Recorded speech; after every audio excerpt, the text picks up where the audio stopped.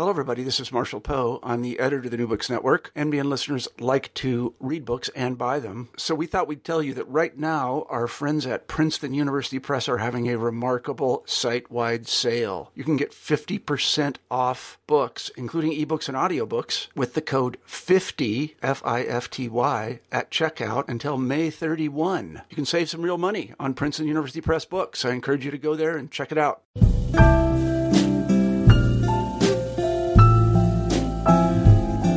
Welcome to another episode of New Books and Poetry. I'm your host, John Eversole, and I'm delighted to be joined by the poet James Franco. His first full-length book is Directing Herbert White, published by Grey Wolf Press, and he has also published a chapbook of poems titled The Strongest of the Litter from Holly Ridge Press. In addition to these two volumes, his poetry has appeared as part of various art projects, ones like A California Childhood, Hollywood Dreaming, and most recently Magic Mountain Home Movies. Every poet has their obsessions, and for Franco, they are childhood and the teenage years, gender, sex, innocence, and the workplace he knows best. And within these poetic frames, we're introduced to various characters and voices. Landscapes nearly worn out with memory and elegy, and a repertoire of imagery that is often both tender and violent and always striving to be accurate. Franco is our poet of earnest grotesquerie, favoring clarity over vagueness as he depicts the bizarre zones of early experience that crash against poems of adulthood that occupy spaces most readers do not have access to, film, celebrity, and yet Franco's poems seem to argue a kinship exists between the world of the adolescent and the world of a movie set. And each of these stories of existence intersect in Franco's poems, complicating the distinctions between sincerity and artifice for a speaker who seems simultaneously anchored in both of these perceptual districts. In addition to Franco's fidelity to the bramble of childhood memory and the glittering industrial complex of show business, his poems are deceptively musical, especially in poems like My Place and the cycle of Beatty, sonnets in Magic Mountain, often employing internal rhymes, but more impressive is his ability to hear the tiny voltage of music in individual phonemes, creating a sonic landscape one might miss if you don't read the poems aloud. Beyond the sound, the poet's use of punctuation, yes, punctuation, especially his employment of the comma, is brilliant in that it rejects the current trend in contemporary poetry of eliminating punctuation altogether in what is perhaps an exhausted homage to Merwin's lice. But more importantly, Franco uses punctuation to accomplish two things: to control the pacing of a line, and therefore allowing him to toy with silence, and to also clue in the reader when his voice takes on a more stately disposition or a more conversational one. When the book Directing Herbert White was published, it made a big splash in the otherwise small pond of the poetry world, and it reminded me of what Franco does best: complicates society's notion of the artist and the dynamic and at times rigid communities they inhabit. James Franco, welcome to New Books and Poetry. Thank you. Before we get into the poetry, I was hoping we could kind of go back and discuss a little about the landscape of your childhood and your teenage years and adolescence. Where were you born and raised, and what was it like growing up there? I was born and raised in Palo Alto, California, which is about 45 minutes away from San Francisco. It's where Stanford University is. Went to high school right across the street from Stanford. My parents went to Stanford and met at Stanford and loved it there so much in Palo Alto that they went back there and started a life there.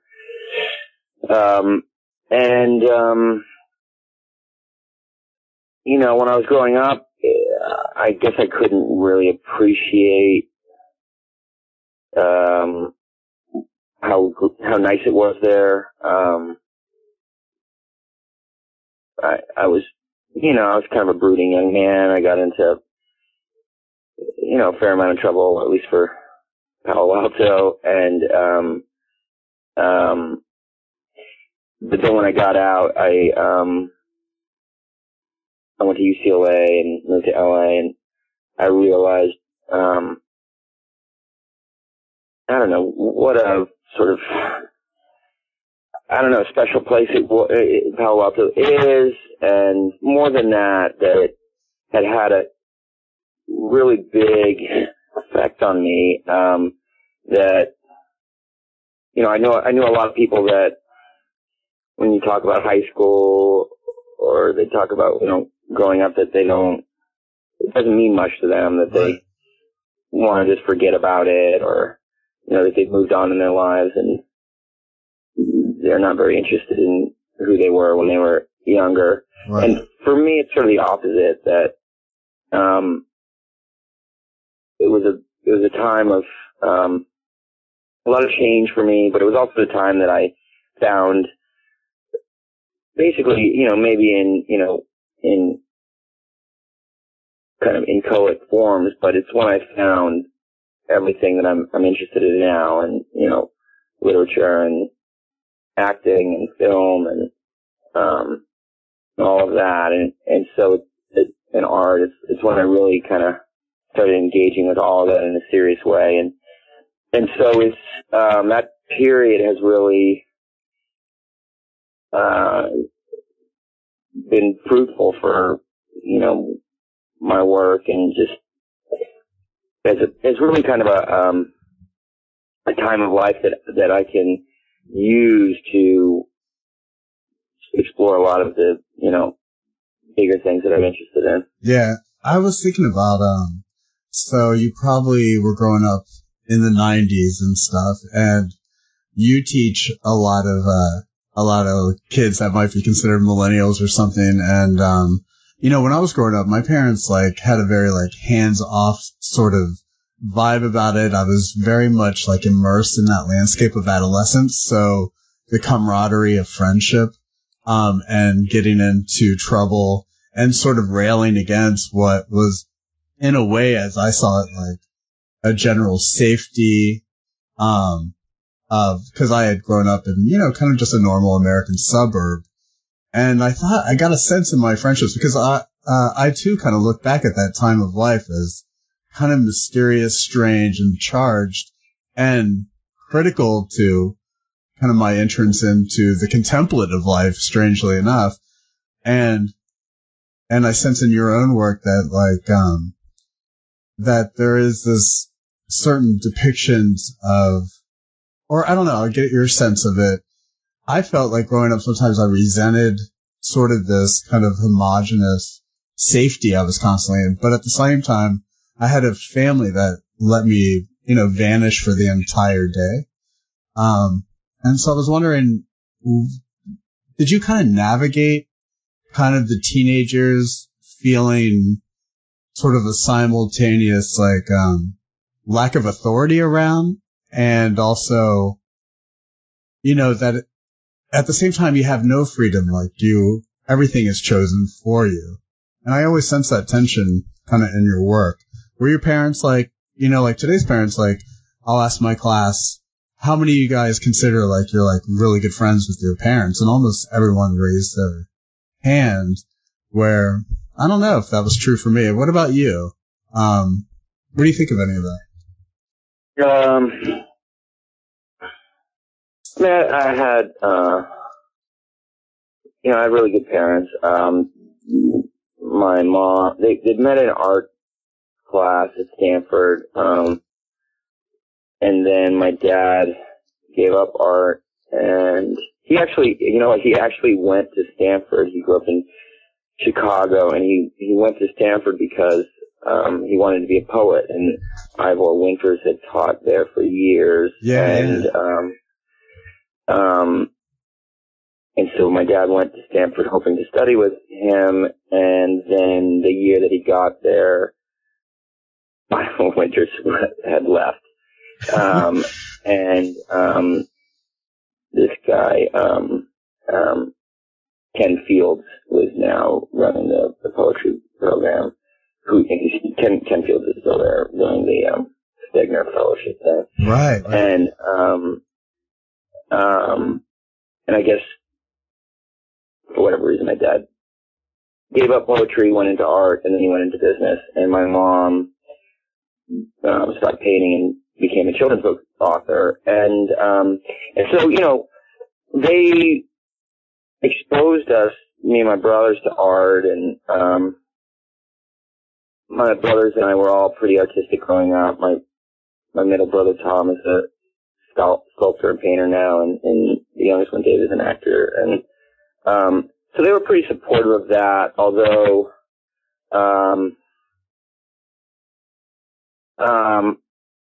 I don't know, my dad was sort of conflicted. You know, he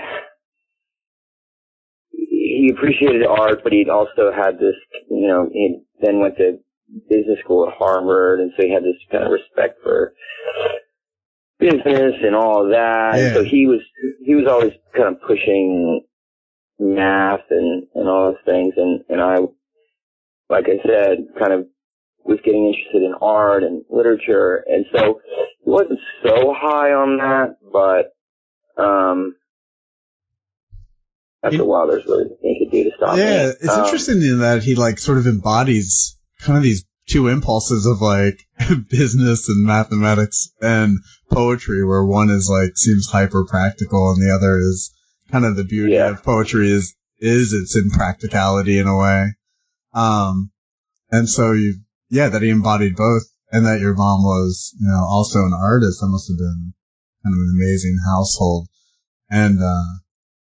And so, but I do want to get back for a second to like this idea that the teenagers or the adolescence is like this kind of creative well that you go back and sort of like explore. We can get to that later, but you brought up UCLA, that you went there, and then it's true that you dropped out and then sort of reemerged and reconnected with your love of literature. Is that correct? Yeah. I'll just finish the answer there. You know, in my work, I feel, you know, when you're a teenager, at least when I was, you know, before the internet and all of that, we did, you know, my friends and I did have kind of a lot of freedom, whether it was because we would lie about where we were going and do what we were doing, or just because, you know, it was the suburbs, and at least at that time, you know, you're sort of free to roam. Yeah. And so there was a sense of freedom, and at the same time, because we didn't have the internet, I did, in some ways, I did feel sort of culturally starved, that I had found some influences that were very important to me, and I started watching the movies of Gus Van Sant at that time, My Own Private Idaho, and Drugstore Cowboy, and I was getting into literature, mostly, at that time, mostly novels, you know, William Faulkner and Melville and, you know, Hemingway and Steinbeck, like all those guys, you know, that's sort of what was around. And then, you know, I'd see some theater in San Francisco and that kind of thing. But, you know, like the big movies that I was sort of expected to see at that age, you know, when, you know, it was just sort of like big 80s sort of blockbusters or early 90s kind of things. Totally, and, you know, there was no way to sort of access, at least I didn't at that time know how to access anything other than that. And so, Like, why don't you think you were able to? Because that's interesting. I grew up in the epicenter of plasticity. I just didn't know about it. It wasn't around. I mean, we kind of, we'd go to Berkeley every once in a while and see a band. Like the first band I ever saw was Soundgarden at the Greek in Berkeley, and music was maybe kind of an influence. I had a lot of friends that were in bands, but I guess I just wasn't even really aware of anything other than sort of the mainstream kind of cultural event.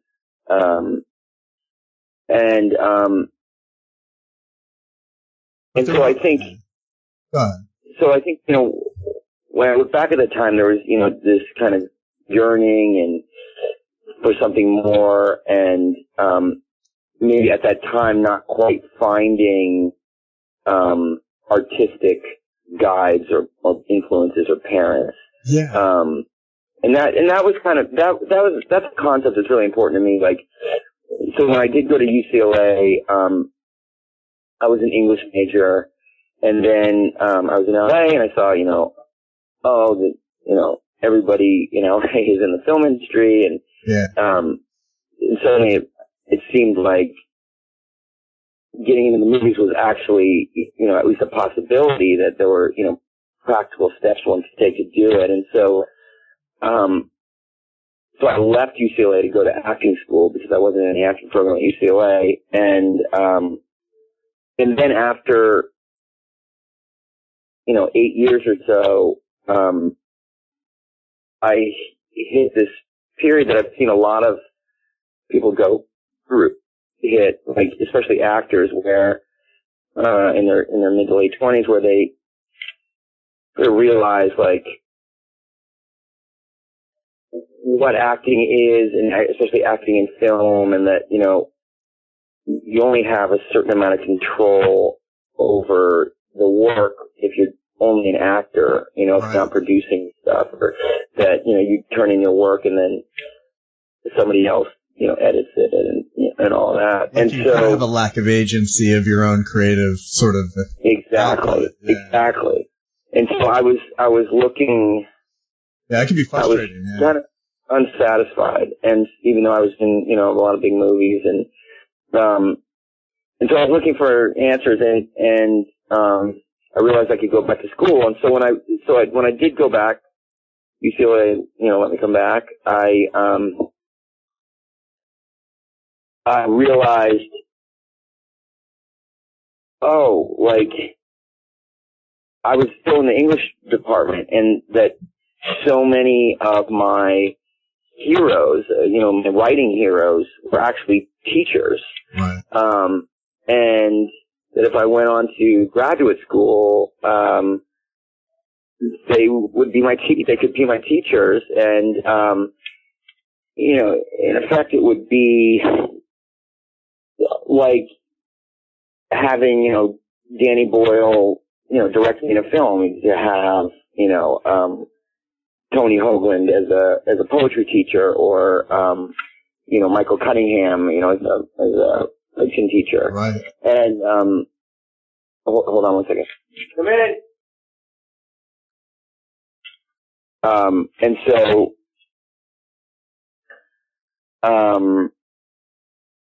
And so I just kind of threw myself into school in a crazy way. I realized if I did go to graduate school that I would not be able to act as much for, a couple of years. And so I just decided, okay, well, this will be my time. This will be my sort of school time. And, was that a scary decision? I'll just go at it full on. So I went to a lot of schools at once. I went to 4 graduate schools at once. Yeah, that's pretty fucking insane. Yeah. Well, let me ask you, but also on the other hand, a lot of my fellow students were holding down jobs, at the same time, or they were teaching while they were, studying, and I didn't have to do that, so like all the extra schools were sort of like in place of a job. Yeah. Was it scary to sort of make that decision, or was it kind of you had some clarity about it and it was a no-brainer? Because, I mean, imagine once you're immersed in sort of the film industry and then you're like, hey, I'm going to take a hiatus. Was there ever like, kind of like, oh, I guess what I'm asking is, was there any risk in doing that? Like professional risk? Yeah, certainly. I mean, nobody, when I first started talking about it, nobody, in my film world, was that excited, and it, logistically, it was pretty tough. Yeah. I did end up paying a lot of my own money just to kind of travel from place to place. I did 127 hours while I was in graduate school, and so I'd, fly from Utah in the middle of the night to New York and go to class and then fly right back and that kind of thing. And, but it was fun. It was, I was the one who wanted it, and I made the decision. And so I just did whatever, it took. Yeah. I was also in kind of my own particular situation where I was in movies, I was sort of known, and, I realized maybe some people wouldn't be so excited about me being in writing programs or, that kind of thing.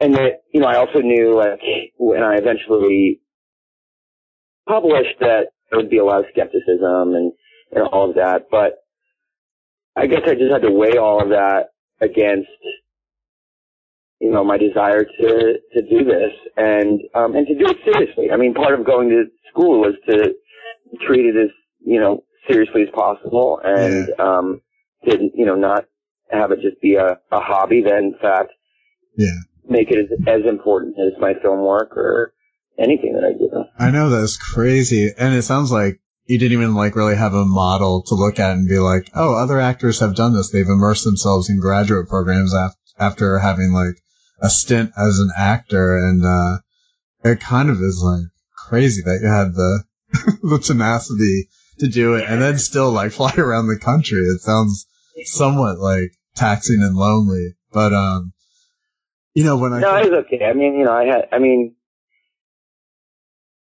now I have friends all over. I made friends at all the different schools. So it was actually pretty nice. It was sort of like a midlife renaissance or revival or something where I had a whole kind of new life. Yeah, and a whole new host of collaborators.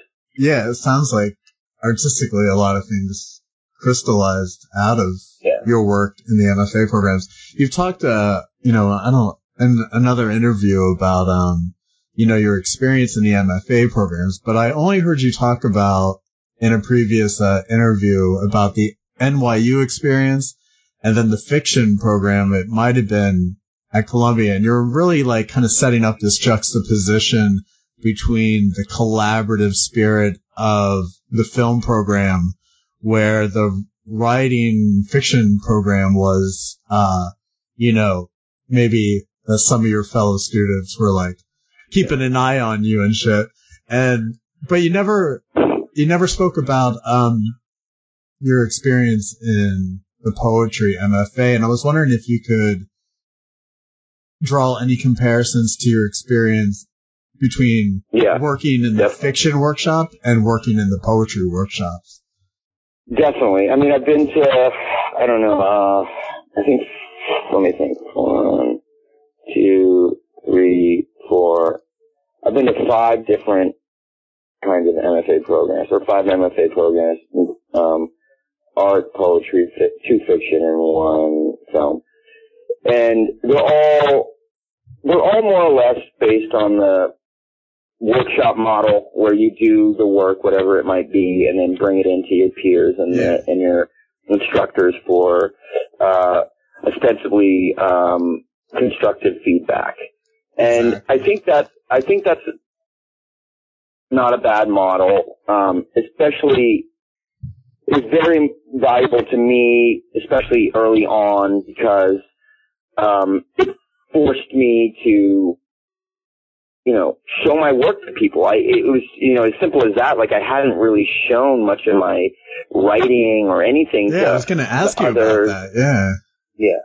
Yeah. I'd been writing, all those years between when I dropped out and when I went back, but I really kind of kept it to myself. And because of that, I think it suffered. I didn't, when somebody else reads your work, it's just different. It then becomes, about what's being communicated, not just, putting your inner thoughts on paper. It's like, how are you actually communicating with another? And it reads differently. I mean, Tarantino, when he won for the best screenplay for Django, he said something like, thanks to everyone who listened to my screenplay. You didn't have to give notes or anything like that. All you had to do is listen. And I think, for me, that's the concept is like, yeah, of course, when he reads it all out to somebody else, it sounds different. And I think, I think Steinbeck did the same thing. He just had, his wife listen. He didn't even need sort of feedback. He just needed to hear what it was. And filmmakers will say the same thing, like when they do test screenings, like they don't really need the feedback from the audience. But all they need is to sort of sit in that room with that audience, and they'll know like what's playing and what isn't, and the film will suddenly look different. It's suddenly the moments that you thought were just right suddenly feel like they're dragging on, or something happens too quickly. You just see all that once you have other eyes on it. And so that was very valuable in the MFA programs. But the different disciplines, they work differently. When you're writing a novel, you're usually kind of working on it alone, and then or short stories, and you bring it in, and the same with poetry, and then everybody sits around and critiques it. And so it's sort of like, even though it's supposed to be constructive criticism, it's still sort of one versus all. Yeah. And it was like a built-in antagonism almost. Yeah. And then when I don't even know what the scholarship situation was at Columbia or Brooklyn College, but because I wasn't going to be eligible for that anyway. So,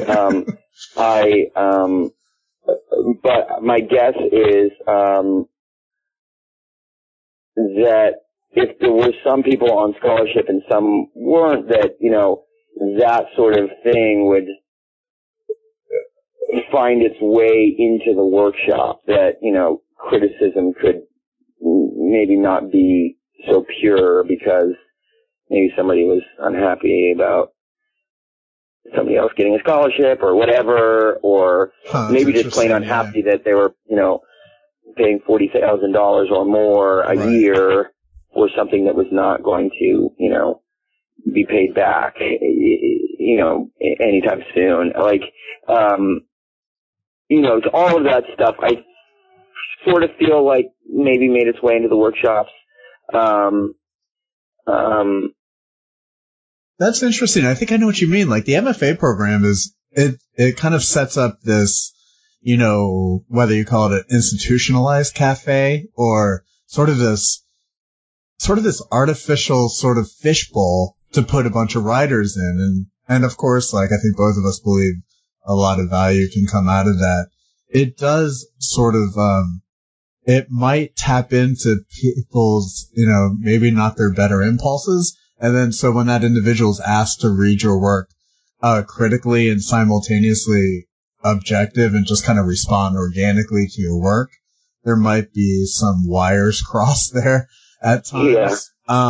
Yeah. And then sometimes you just have the other thing that you have to learn, that you learn in MFA programs is who you want to listen to and who not to, and how to not listen to the ones that are not helpful. In a sense, it is sort of like high school where you are put in a room with a bunch of random people that are not of your choosing to sort of help you, with your work. And so it's kind of messed up.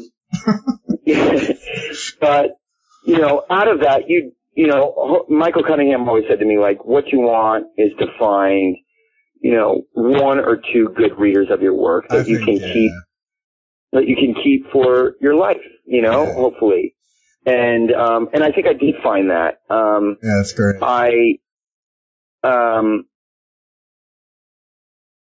And then, well, it's interesting. What it also pushes you to do is to, be able to critique others' work, hopefully. It is I think an important skill, and it's one that, now that I'm a teacher, I practice all the time, and I think it does help me a lot to really sort of, to really engage with someone else's work and see what she's trying to do and help her along her path, not my path, but her path. Right. I think I think it's important. Yeah, going. I just mean, and for me, it just strengthens my own sort of creative impulses and ability to translate what I have in my mind, into the work. Yeah. By kind of working on others and helping them along the same path. I think that's really cool that you bring that up. Two things is back to real quick, the aspect of the audience. I think you're like right to say that, like, once you sort of like have an audience or a listener, as we were talking about, like a tangible, physicalized listener, it sort of brings to the work, it allows you to maybe take at least a couple steps back from the work and see it differently. And it makes it more real. It makes it more, like kind of tactile in a way, because the listener kind of, gives writing, sort of, it kind of like lets go of its abstraction a little. And also that I think you make a great point now that you've been through workshops and now that you are running workshops that, I didn't think about it because we were talking about people's kind of negative feelings in the workshop and how they get hung up on those, but it is a great sort of site of empathy, and I think that is where we get into like community building and having empathy for the writer as a teacher. I thought that was really smart. But real quick, was there, was the vibe any different, between poets and fiction writers? I only bring this up because when I was at Columbia in the poetry, the fiction writers used to like, it was like high stakes for them. You know what I mean? like they were like, had this idea that like getting agents and making a living at this, while us poets were like, we had no illusions about that. So we kind of carried ourselves differently in the program, I think. I was just wondering if you saw any differences between just kind of the people you encountered, between poetry and fiction, and maybe even film, if you want to bring that in. Yeah, totally. Well, I'm sorry. What did you say? At Columbia, it was. No. It's really cool. Yeah, like just that there was this kind of distinction between the fiction writers and the poets, and that there seemed to be something a lot more kind of something more practical at stake for the fiction writers, as far as like, there was the promise of making a living as a writer coming out of that program. As opposed to the poets didn't have any illusions about, I see. Yeah. So there's this, totally. And I think my experience, in the poetry program was also largely, a function of, the place that I was at, Warren Wilson, which was incredible. Yeah. But in general, because there's almost very little chance for, a poet to make a lot of money off of poetry. It's this idea that there's, very little, economic capital to compete for. Yeah. And so it becomes, poetry, the poetry world, I think, becomes a place of, great competition for cultural capital. I think that's exactly right. And so they can, the poets can turn in very vicious and they're just fighting for the little bit of, critical capital that's there. Because that's all there really is. I think that is really a smart observation, especially at times on a community that prides itself on, shunning, like, say, the negative review or having, like, an authoritative inclusiveness. Sometimes, like, it gets vicious, but you're right. Like, that's that. Well, especially because in the literary world, authors review other authors. Like in the film world, that it doesn't really happen. Like filmmakers don't review other filmmakers, and so it's almost like the workshop all over again, where you have peers like reviewing work, and maybe it's not even pure reviews. I don't know, right.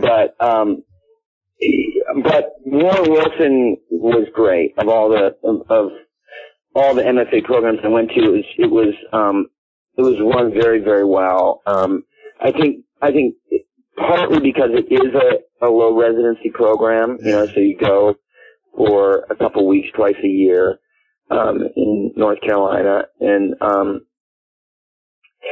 so there's not too much time to really kind of get mad at anybody. Yeah, that's really true, right? You're only spending like X amount of time with these people in a way. That's maybe. And the other great thing is, after a while, I kind of got a little tired of the workshops, just because I really liked my instructor's feedback, but I wasn't loving a ton of the student feedback. And at Warren Wilson, you go and you get an advisor for the semester, right? Who you correspond with, and he or she is the only person that reads your work for the semester. So it's great. You just get very focused attention from, some of the best poets writing now alive today. Yeah, and it kind of, sorry to interrupt, but it kind of mimics that older style of mentorship where, like kind of pre-MFAs, you would hear about these kind of tremendous, like, literary relationships between different writers, and it sounds like that low residency matrix sort of tries to mildly replicate that, maybe. Yeah, exactly. Yeah. Hemingway and Gertrude Stein or Sherwood Anderson, and it's definitely more like that kind of model, and they really do push for a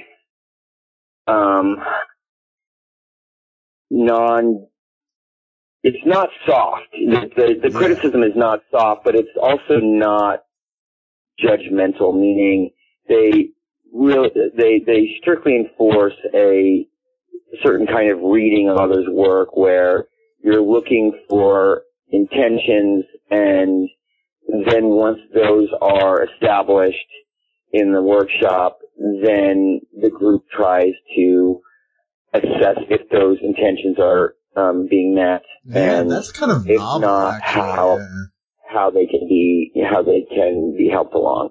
Right. And so it does really create a different kind of environment in the workshop. Right. That's interesting about intention, because kind of traditionally that's like completely almost irrelevant in the sense of like the poet or writer is supposed to remain silent to the tyranny of kind of this collective reading of their work. And it's like, at times the writer would probably like to pipe up and say, no, well, this is what I'm trying to do, and it's interesting that they do that. So let's like kind of turn our attention to directing Herbert White. A lot of those poems, I think it took you several years to sort of get this manuscript together. Can you kind of give us the life cycle of that book?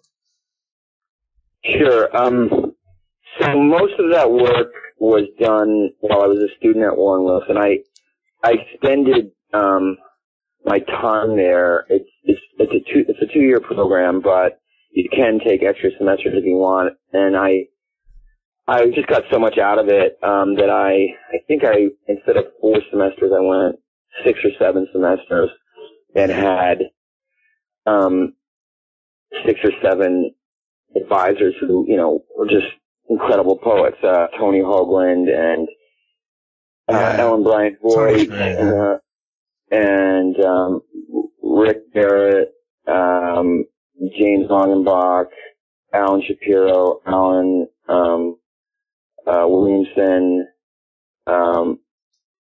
and one more that I can't think of. You memorized a lot. That's really good. So a lot of those poems were like kind of your, like, you were working on poems and directing Herbert White. Yes.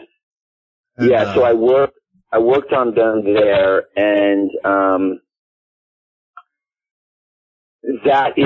Warren Wilson is also where I was introduced to the poetry of Frank Bedard. Right. And he's not a teacher there, but he teaches in Cambridge and then I think Strathmore. In like a little residency thing. And this, in one of the workshops at Warren Wilson, this poet named Gabby Calva-Coresi brought in Frank's poem, Herbert White. Yeah. And, let me stop you real quick. I made the mistake of bringing that into a freshman class one time and they were horrified. I want to ask you, and I know I didn't mean to interrupt, but as you're kind of thinking about the impact of that poem, it's visceral, grotesque. It kind of has a backwoods psychotic vibe to it. Yeah.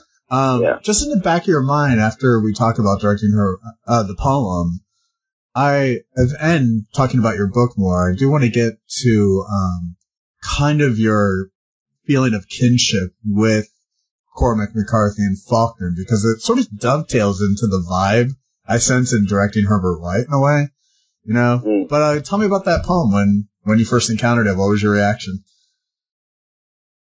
Yeah, well, it's interesting you bring up Cormac McCarthy and Faulkner.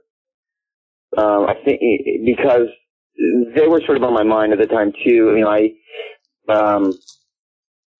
I was doing a lot of programs at once, and so what started happening is a lot of the projects I was working on started to meld, meaning I'd actually taken a Cormac McCarthy class with a great poet at UCLA, Calvin Bedian. Yes. And it was a whole class. For that class. Yeah, it was a whole class. I guess Cal was trying to write a novel or something, and so he wanted to do a class on McCarthy, and so we read basically all of McCarthy's work. Wow. And so coming out of that class, years before Warren Wilson, I was only starting to direct movies, and I wanted to, for whatever reason, I was very struck by this short sequence in McCarthy's book Child of God, which is about this necrophiliac, and it was just a sequence where it was like, as grisly as it sounds, it was fascinating to me. It was a sequence where the character first discovers a dead body and comes upon the idea that he's so lonely that and so incapable of having a relationship with a living person that the dead body is actually perfect because he can control both sides of the relationship, and so I wanted to do that as a short film, but McCarthy's agent said no, we don't want to break it up into a short film. And so that was sort of on my mind. And then when I was at Warren Wilson, I was also at NYU, and we had to do,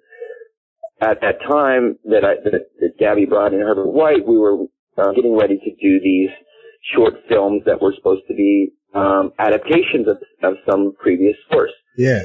And so when I heard that poem, it immediately, I think Nabokov said, like, when something feels right, you get like a tingling in the back of your neck or something like that. Yeah. That's what I had, and I just knew, like, oh, this is what I want to do, and strangely, it was very similar to the McCarthy kind of sequence that I wanted to do. Right. And it's Herbert White is about a necrophiliac. And I don't, it's not like, I don't think I'm a sick person. I don't think Frank Godard is a sick person. I think for me, it was really about the idea of, in Child of God, the idea of loneliness and wanting love so badly that you'll do, kind of anything. In Herbert White, I think it's more about, having a compulsion that is so strong you're unable to stop it, and it being such a dark sort of addiction that you are unable to tell anyone about it. If you have a drug addiction, there are places you can go, but if you are murdering people and with their bodies, you can't go anywhere. That's just a secret you have to carry. And for me, it was sort of a great way to sort of examine or dramatize the secrets that we all have. We all feel that we have something or whatever that we don't want to share for whatever reasons, and to make it such an extreme thing just kind of brings all the tensions to the fore. And so after that reading, I just read all of Frank's stuff, and then one of my teachers at NYU actually had done a documentary on Frank and introduced me to him, very cool. From the first conversation on the phone with Frank, we just got along. Frank's such a film lover, and it was the year that I had done Milk and Pineapple Express. Yeah. And you would think that Frank, a poet, maybe would know Milk and talk about Milk, but he not only talked about Milk, he talked about Pineapple Express, and that, some of the nuances of the performance that he liked and all of that. So, we got along from the very beginning, and talking about kind of readers of one's work. He is sort of my main reader when it comes to poetry. It's crazy when you meet somebody who just their suggestions on your work ring true every time they give one. Yeah. You're like, oh my God. Real quick, it's funny that you talked about those hidden kind of wickedness things in us that we all carry around, and how and we don't have to talk about it for long, but it made me think, and I don't know, maybe I heard it somewhere. It's how the internet in many ways has robbed us of our own wickedness being sort of private now. That we can't carry around our own kind of damning sort of impulses, that they've all been sort of physicalized in the internet. And then also the fascination with the corpse. I mean, I think McCarthy does this, and directing Herbert White, it is the fundamental symbol where we are made completely and most aware of kind of the materiality of our body, and so it's really just compelling in that regard. So when you think about Herbert White or the Child of God, it is on the surface kind of horrific and sort of pathological, but in fact it might be the kind of crystallization of longing and loneliness to connect with something, and while also being maybe just for whatever reason being unable to. It's really fascinating. So the poems. Exactly. So that was sort of that experience, was maybe one of the key moments behind the book. And then obviously there wasn't always a title for the book, The Directing Herbert White, but, I think after a while of, just, working on it, and then working on, so many drafts with Frank, and then really there's a titled poem in the book, Directing Herbert White, that is directly inspired by one of not only the experience of working with Frank on adapting his poem into a film, but one of his poems called Writing Ellen West. Right. Yeah. So Ellen West, was one of his his other kind of major early poems. Yeah, that is like anthologized like crazy. Yeah. And I think partly just because people don't want to anthologize Herbert White, the necrophiliac as much, but those sort of were the two poems from his early period that kind of stood out. One from his first book, one from his second book. And and by the way, so you went to Columbia, so you had Richard Howard, right? Yeah, I was going to say Richard Howard, and he wrote that intro to Bedard's first book. Yeah, he was the editor. He edited Bedard's first book. And when I was thinking about my ideal reader at Columbia, I used to go to Richard Howard's apartment, and he would fucking blow my mind with his edits. I'd be like, oh my God, how can you? And he would do it like casually on a clipboard, you know, like it kind of blows me away, these readers, you know. But sorry, go ahead. What were you saying? Yeah, I took one of Howard's lecture classes. He is pretty incredible. He, you know, a little crusty as he'd, you know, expect, but incredible. Yeah, incredible. It felt to me that you were expected during his lectures, which he had meticulously written out, that you were meant to sit there and listen and like do not raise your fucking hand or he would look at you like you're insane. He also gave me, I missed one class and he like gave me like a lower grade. I was like, what? Anyway, yeah, he was great. I mean, like I said, he was a person that advocated for my work, published it, I think when he was poetry editor at Western Humanities Review. So yeah, I have nothing but like really good memories of him. But yeah, it's crazy that Bedard, Richard Howard, connection. And sometimes I think Bedard, he edited Robert Lowell's Collected, didn't he? Something like that. Yeah, Bedard's, I think, big influences were Lowell and Geography 3. Well, it makes me think how these writers who are. What's her name? No, tell me the. It's one of the most famous poets ever. Her name's something. Marianne. Is it a female or? Yeah, she Geography 3 is the big book. Oh, Bishop. Elizabeth Bishop. Yeah. So Elizabeth Bishop and Lowell were his sort of mentors. Lowell had been his teacher at Harvard. Yeah. I guess Bishop was just a friend, but they were, I think, the major influences on him. It's amazing the generation of writers these guys sort of inhabited compared to today. I feel like, I mean, they've just been canonized. That's why they feel fantastical. Yeah. But I was going to ask you about your style in poetry and how it relates to like and I want to get to Magic Mountain for sure because I found that completely fascinating. But that your style is like pretty like accessible, that you don't use poetry for like avant-garde procedures or, you know, you don't get into like really, and that's interesting to me because it tells me that you're actually interested in communicating with a reader, like, you know, understanding the communicative impulses of language rather than kind of materializing language into something you sculpt and try to create new meanings with.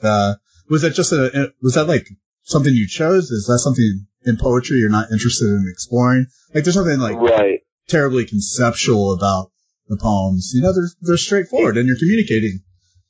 Exactly. So, a lot of that comes from being at Warren Wilson. You know, there was a real, especially having Tony Hoagland as my first teacher.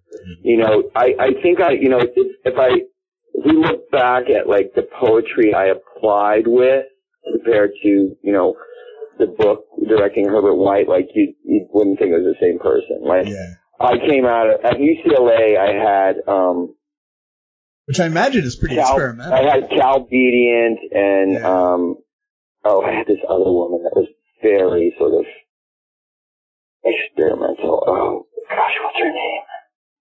It's a little strange. I'll get her name in a second. And so it was very sort of,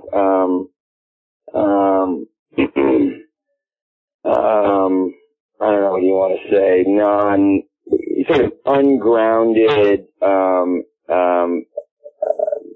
much more, I don't know even know how to describe it, just sort of experimental. And when I got to Warren Wilson, looking at Tony's work, Tony's essays, and then on top of that, Tony introduced me to a couple books that were also highly influential. So, C.K. Williams' book Tar. Oh my which God, dude, yeah. Which I then turned into, a feature film called The Color of Time with my NYU students. No way. And then, a book called, The Clerk's Tale, by, gosh, all these names are jumping out of my head. Gosh, he's a friend of mine too. Wait, what was the title? The Clerk's Tale. Spencer Reese. Yeah, Spencer Reese. Yeah, so I adapted that title poem into a short film, and I remember reading about that. Yeah, he's a friend of mine now, and so Tony's work, Frank's work, C.K. Williams' work, and Spencer Reese's work, I think are, huge models for me, and C.K. Williams, and I got to know him a little bit just from adapting his thing, and he passed, I guess, in the last year. He just passed, Yeah, but fortunately I got to, work with him, and he's actually in the movie, Color of Time. Oh, that's great. Cell. Yeah. Yeah, he would not turn his eye away from things for sure. Exactly. And so he even, when I talked to him about it, just to sort of try to understand the impulses behind his book before adapting it, he said that there was a period when he was, after his first couple books, when he was thinking about giving up poetry, that it was, I don't know, I guess too taxing mentally, I guess. And so he even considered going into movies. He thought, maybe I'll write screenplays and that'll be easier. And realized that wasn't for him. But you can see what was attractive came right before he wrote Tar. And Tar is sort of, really where he kind of broke out in, The Long Line, and the poems become almost like little scenes or little, sequences of scenes. Totally, yeah. Almost like mini movies or mini moments. Yeah. And they do, they do break out into, lyrical moments and, more abstract moments, but. You're right, they're highly cinematic. They're grounded, they're grounded in scene and drama and character. And that, to me, that was a revelation. And then, in Tony's work, he is sort of a, postmodern confessional poet or whatever. And so he's almost always, a character in the poems. And Frank does that a lot too. What I really liked about Frank, and, what I think I used a lot in my book, or in, you can even see in poems like, one about Lindsay Lohan, or, maybe the series about Warren Beatty. Yeah. The idea of sort of wearing a mask, having a character be a mask for the author. So if you look at Frank's poem, Herbert White, on the surface, there's a murdering kind of crazy man.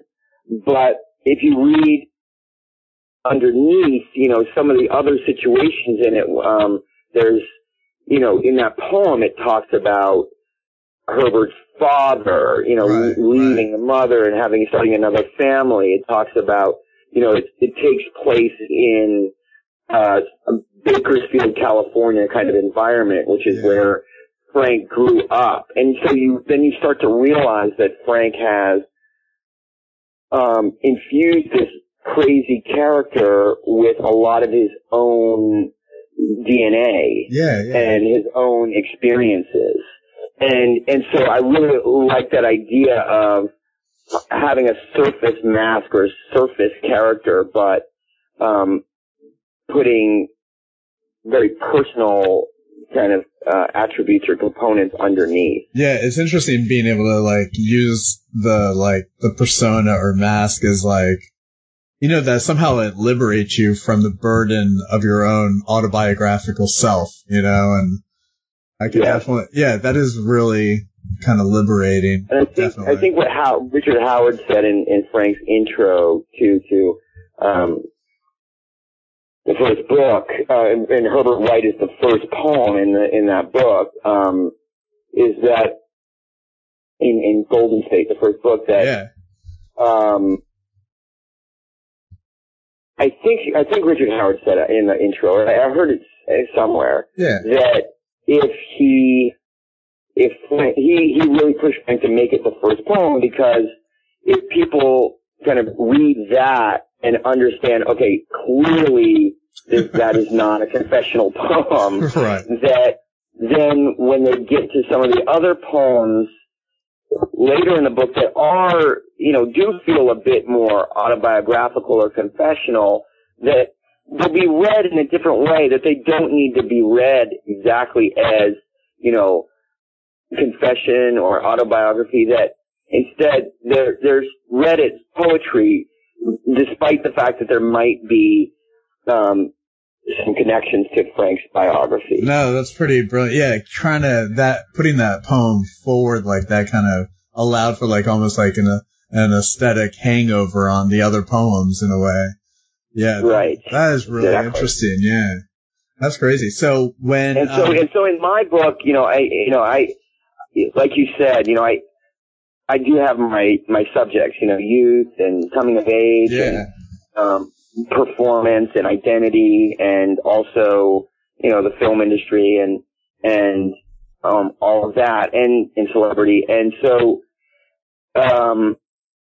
I think my book is full of these masks, or maybe wolf mirrors, but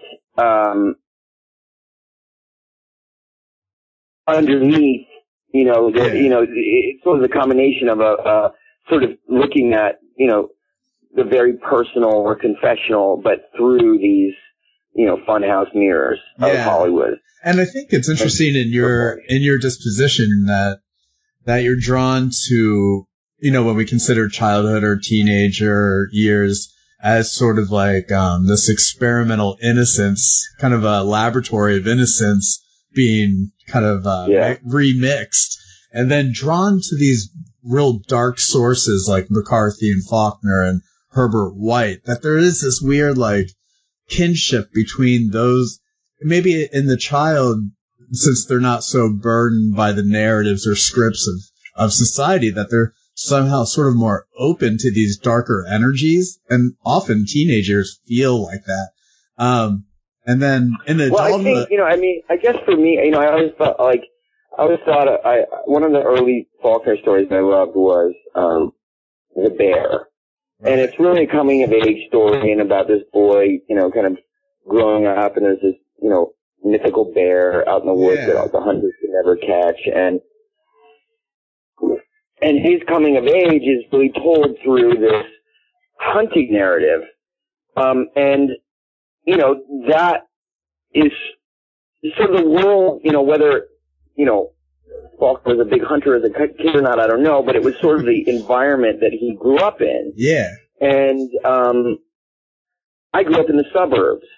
And so kind of thinking about what we were talking about earlier of this, feeling culturally starved or whatever. Not that I, wished I had, hunted when I was a kid, but that, a lot of these old rituals, are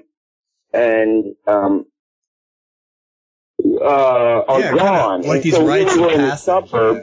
And but we still had these sort of violent impulses, but they didn't, if we didn't play sports, it's like they didn't really have anywhere to go. So we just sort of became destructive sometimes. That's interesting, yeah. And so for me, you know, I love, you know, those great writers, you know, and a lot of them just tend to be Southern writers, but when I make movies, it's sometimes, I guess, easier to kind of make work that is not directly inspired by, you know, my own experiences, that I'm more able to make a leap into other worlds that I didn't grow up in. Yeah. But I guess when I'm generating the initial work, I'm not adapting something, I write about, you know, my world. And I have a similar, you know, a lot of times I'll have a similar kind of desire to explore, you know, maybe the darker sides of humanity, or at least, even if they're not the darker, you know, just this explore love or whatever you could say, like in a case of Child of God, yeah. But through, you know, darker kind of storytelling devices. Right. I have maybe a similar impulse. It's just that the setting is different than those guys.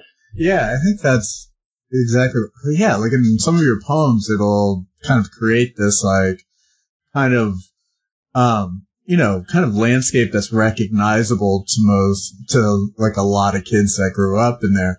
But what you at times do, and I think these other books do maybe to excess at times, is they insert that like very subtle violent image to sort of like upset the kind of equilibrium of these kind of hyper artificial, maybe suburban childhoods we had, where we were constantly also sensing those darker impulses, and through the violent image. And it kind of, you know, I watched the Coen brothers' Blood Simple for the first time for some reason recently, and the way they kind of frame kind of gore or violence is always kind of, it's almost lyrical, but it always shocks the surface of the scene, but they don't do it excessively. And it reminds me of some of your poems that do the same thing, like, you know, describing the teacher's face, I think in second grade, to, I think, poultry or chicken parts. You know, it's like,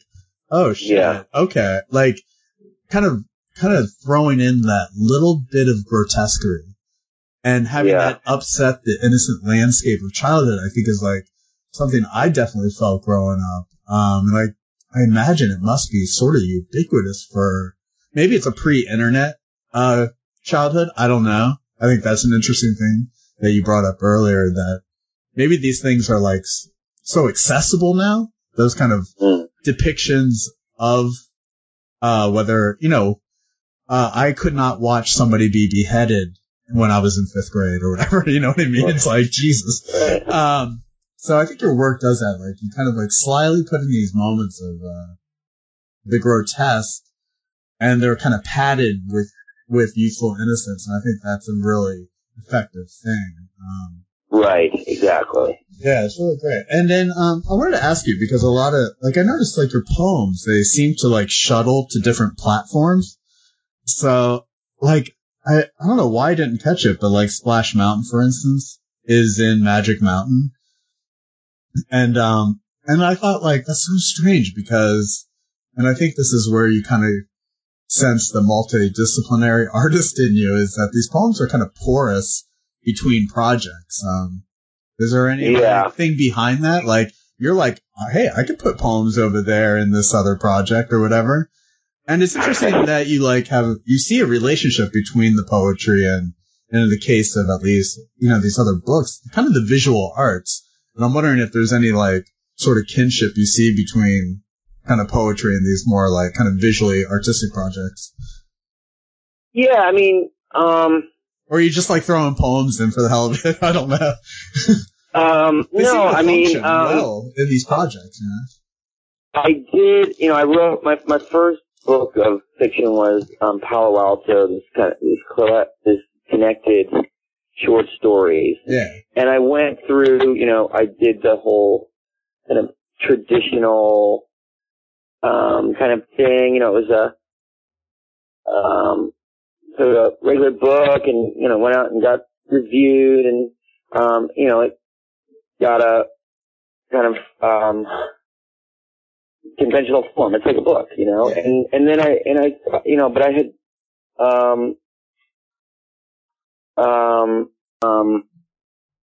so I'd written Palo Alto, and then, but I was at RISD at the time, and sort of going back to that, kind of what we were talking about before, where a lot of the things I was doing started to blend. And so I was doing a lot of, you know, visual art, and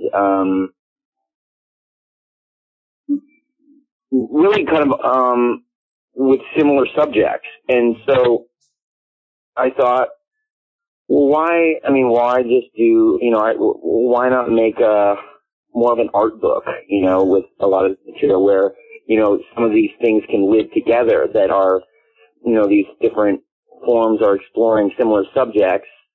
So maybe there's a form that could blend them. And so I did this book called A California Childhood that had a couple stories from the Palo Alto collection, but also had some new stories, and then had poetry. It had, and then it had images. You know, it had photos from my actual childhood, even though the text was more or less fictional, although it was fiction that was based on experiences that I'd had. And then,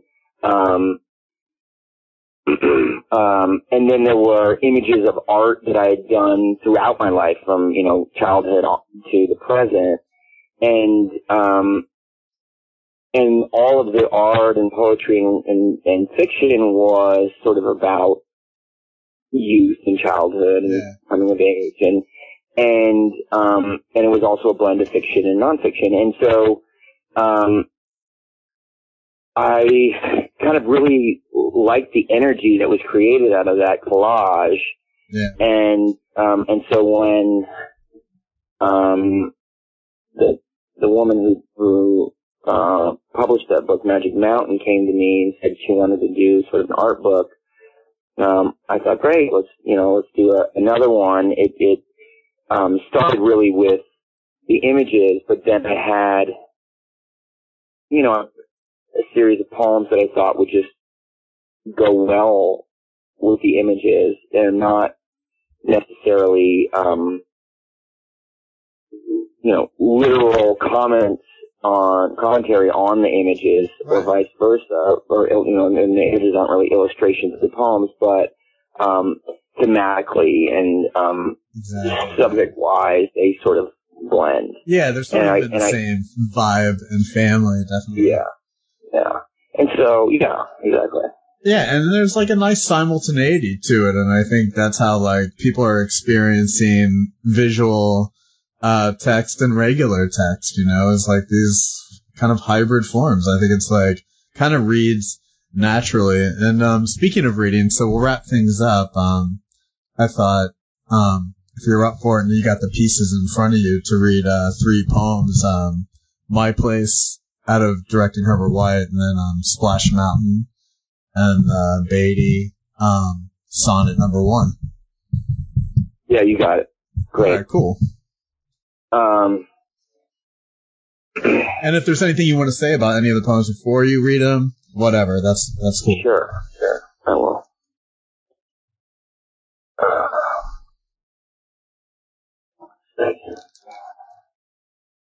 Okay, here we go. So, Beatty 1. So this is the first of a series of sonnets that use Warren Beatty sort of as a subject, but for me, this kind of idea of a sonnet sequence started in Herbert White. I have a sequence of sonnets about films. Yeah. And that came about from one of my teachers, Rick Barrett, who sort of was pushing me to do, you know, write some poems that were a little more traditional and kind of traditional forms. And And then I kind of like this idea of trying to encapsulate films or aspects of the film world in sonnets, almost like these are like the sonnet is almost like a short film or something like that, or like a short kind of bio or something. That's what that's what they feel like. Like especially the Warren Beatty cycle is like a little. I felt like I was watching a little biopic. Right. So that's sort of how these came about. Cool. So this is the first one. Cool. 81. There be a thing that is but of all importance when we think of living on this earth, that without it jungles would desert turn, and races, plentiful and varicolored, disappear into plain milk or desiccate. But there is a force that cannot be placated, that breeds itself like chemical addiction. It is the fountain that feeds prediction. That is love heated to passion, sex, of a peculiar order, the kind that is best when someone is master, someone slave, on her knees for Master Beatty, the babe, who graduated to Casanova, the king of Hollywood love, because love is the thing. Yeah, that is really great. And then, like, when we turn to, I don't know which one you want to read next, either Splash Mountain or My Place, it's always weird to me to juxtapose your poems of sort of insight into Hollywood with the more autobiographical, childhood, teenage years poems. It's just interesting to see the speaker kind of shuttle between those two worlds, Right, exactly. Well, yeah, I'll go to My Place if you want. This is really inspired by C.K. Williams, and there were a lot of little portraits in tar, and a lot of it seems like, there is a central speaker that is maybe a stand-in for CK, but in other times, he's kind of looking out at other people and veterans and kind of lonely people in his world. And so this was kind of inspired by that. This is called My Place. My place. I have a bucket on my wheels and a mop, and sprays for windows, toilets, and desks. Children write things in all places. Fuck you, Ronnie, for a good time call. I was supposed to wipe off all the graffiti, especially swastikas and racial slurs. There's a hallway outside the math building full of faded brown lockers, caged in with wire fencing. Halfway down this hall is a door, and inside there, my place. There is learning happening all around me all day, but sometimes I stay late when there are no more bells or voices. An orange freeze above the buildings, soon gray, and then purple when the school lights turn on. I can sit in my room all night if I wish. There's an industrial sink and a chair, and I have papers and notes and receipts, and a single bare bulb on a chain so I can see. Each morning I wash my hands and face, but it does no good. When kids miss the toilet, I'm the one that cleans. When it's clogged, I put my snake in there and clear it. There's a faculty bathroom in the office building called the Tower Building. The one-unit bathroom is for staff only, but students sneak in there and do it. In my place, there's complete privacy. Not many are aware of it. I keep the door closed. I don't even look at the girls anymore. I love movies. I watch them on my little portable. When the kids are gone, I don't even look at the girls anymore. I love movies. I watch them on my little portable. When the kids are gone, the school is a different place. A shadow place. I'm a shadow. Thanks, James. That was awesome. Just like, I don't know if you ever did this like in elementary school or middle school, like on off school days, you would go like roam around your school. and like the buildings would be completely, like it would demystify it as a place of normalcy in your school with something like foreign.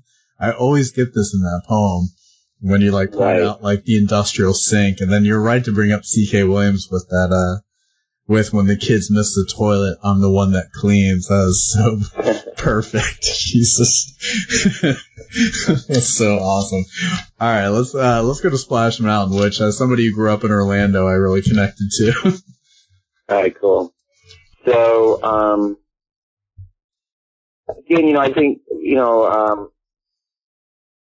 for me, we talked about earlier, kind of juxtaposing innocence and, these flashes of violence or sexuality in the middle of that. Yeah. And I think that, for me, that juxtaposition is really important. And because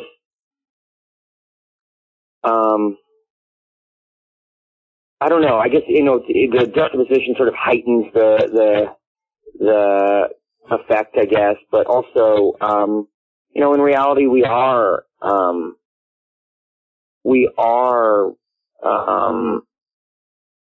hit with all these different kinds of,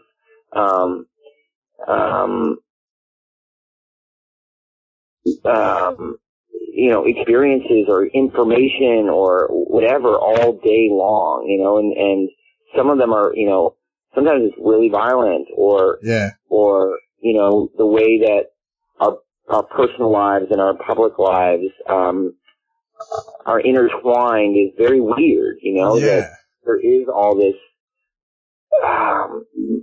violence or sexuality kind of underneath, so many sort of mundane things. And so for me, the use of, innocence and, kind of younger characters heightens that. Yeah. That kind of juxtaposition. And then Disneyland as a kind of a place of innocence is, even more heightened. So. Yeah, I think that's great. And I just want to add on real quick to that is like, and I was just reading this book sort of about it, is like the older we get, the more sort of rigid our self gets, that we're less porous to like kind of the mysterious things in life. And I think one thing, and we think we're in control, right? Like we control like suffering. We can control our mortality if we just do the right things here and there. And I think childhood is not so much obsessed with that rigidness. And so it's a lot more like open to these kind of like these different energies that we kind of maybe block off in adulthood, except for like, I think the artist continues to be open to that. But then like violence is like kind of a fuck you to your sense of control in the world, and so to combine like that violence in the zone of innocent youth where it's sort of also open to it. It's a powerful combination. I think you definitely, have just tapped into it. And it's like, there's something like spectacular about it. And it is the same vibe you get in McCarthy and these, these other writers that really like seem to know how to tap into that. But, Splash Mountain, you're right. Like, what a great poem of like kind of propping up this like, this fantasy land. But then I'm going to let you read it, and then we can talk about it real quick and wrap things up. So go ahead, whenever you're ready. Okay.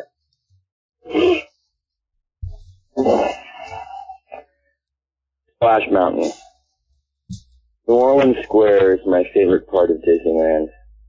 I spent 2 New Year's Eves on one of the balconies there, watching the Mickey Mouse fireworks, sad, and searching for something good. Tom Sawyer Island used to be across the way, and now the Swiss Family Robinson tree is gone. When I was young, my dad bought us guns from the pirate shop. When we were older, we fingered girls in the haunted house and went down Splash Mountain. We went through Pirates of the Caribbean, pirates raping pigs and women, raiding and ribaldry, men tortured and gold taken, treasure and rape, and the boat floats so gently down the way. I want to get out and sit with the old man on the cabin porch.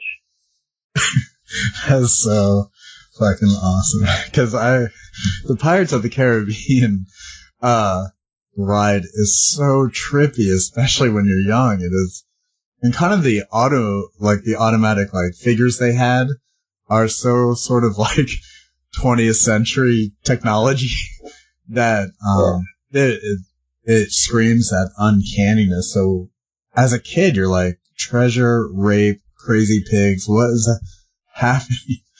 And then you just wait for that fateful like waterfall drop. That was really great.